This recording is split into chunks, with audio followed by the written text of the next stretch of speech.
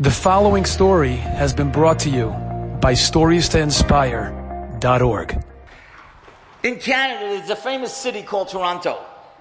20 miles below Toronto, there's a city called Hamilton.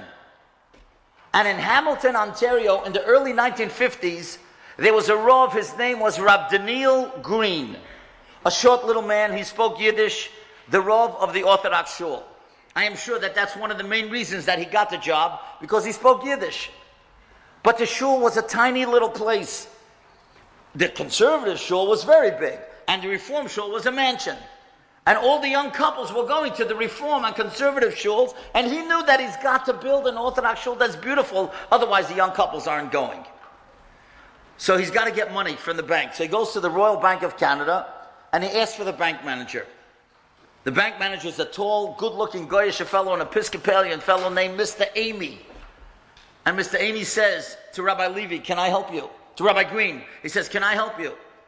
"Here, sit down, talk to me." He says, "I'm trying to build a synagogue here in Hamilton, and I need $150,000. Now, $150,000 is a lot of money, and 1950 was a fortune. Now, he didn't want to say the word Orthodox, because he knew that the bank manager surely knows the Orthodox people in the neighborhood, and they don't have any money. How's he ever going to get paid back? So Mr. Amy was smart. He said, "What do you want to build?" So Rabbi Green, who was smarter, said, "I want to build a Jewish house of worship, and I need $150,000. Mr. Amy said, "Yeah, but what denomination?" He didn't mean denomination of bills. He meant denomination, conservative, Orthodox, or Reform.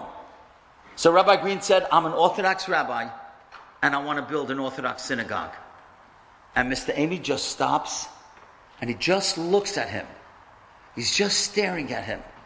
And tears come down his eyes, down his cheeks. And he says, "I'm going to give you the money, and you'll be able to build a synagogue, but I want to tell you why."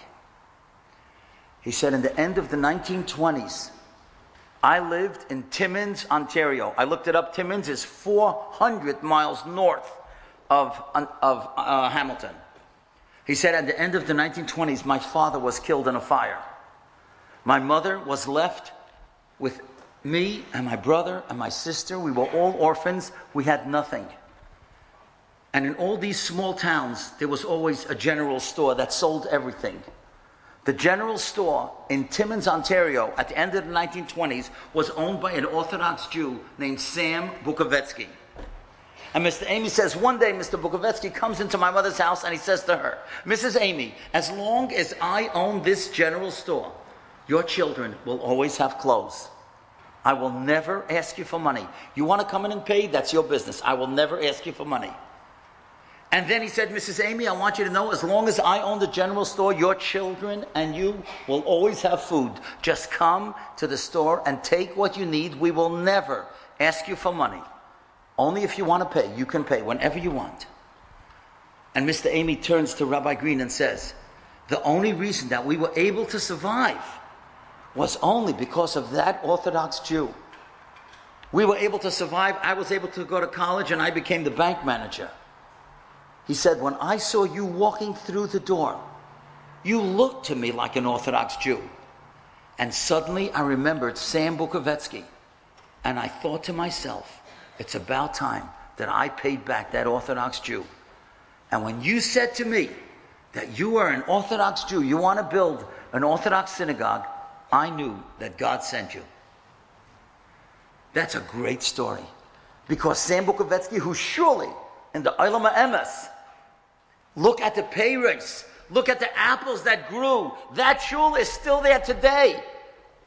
Rab Mordechai Green, his son Rab Daniel, is the Rav there today.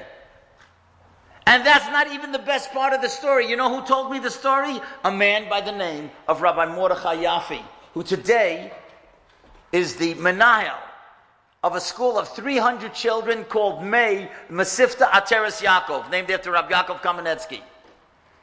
And Rabbi Yaffe told me that he tells the boys this story. And he says, "I grew up in Hamilton. The only reason I'm from today is because of that shul. My father was a survivor. He didn't want to send me out of town to a yeshiva. We had no yeshiva in Hamilton. My father wouldn't even send me 20 miles to Toronto because he was a survivor. He was afraid to let me go. So until I was 17, Rabbi Green tells his Talmidim, Rabbi Yaffe tells his Talmidim, I was in public school. When I was 17, my father let me go to Nei Yisrael in Toronto. And then, Baruch Hashem, I learned, I went to Mir in Eretz Yisrael, and I became a Menayel. And he says, I always tell the boys, look at me. I started learning when I was 17, and today I'm a Menayel of 300 kids. Imagine what you guys could do, and you started from the first grade. So here's a Menayel who's teaching Torah l'Rabbim, who became Frum, who remained Frum. A shul was built. Why? Because one man, Sam Bukovetsky, Zeichet Tzadik V'Kodesh L'Vracha, planted seeds way back at the end of the 1920s. That's what seeds are all about. You never know, you can't ever know. The kindness, the seeds, the planting, the Torah that you teach, the kindness that you show to somebody, how for years it has effect. Whether it's your time or your talent or your finances or your love to somebody that needs it desperately, that's a seed. And so much can blossom a person who's going through a difficult time. How many times have we heard a guy's looking for a job and somebody put his arm around him and said, listen to me, I've got a job for you here. Try this. And he plants that seed of an idea, a seed of friendship. And the fellow gets a job, and then he gets a better job, and his whole life is brought back. Somebody who needs a shidduch desperately, and you take time out, and you read them a shidduch, and it works. And that person and that family flourishes. You're planting seeds.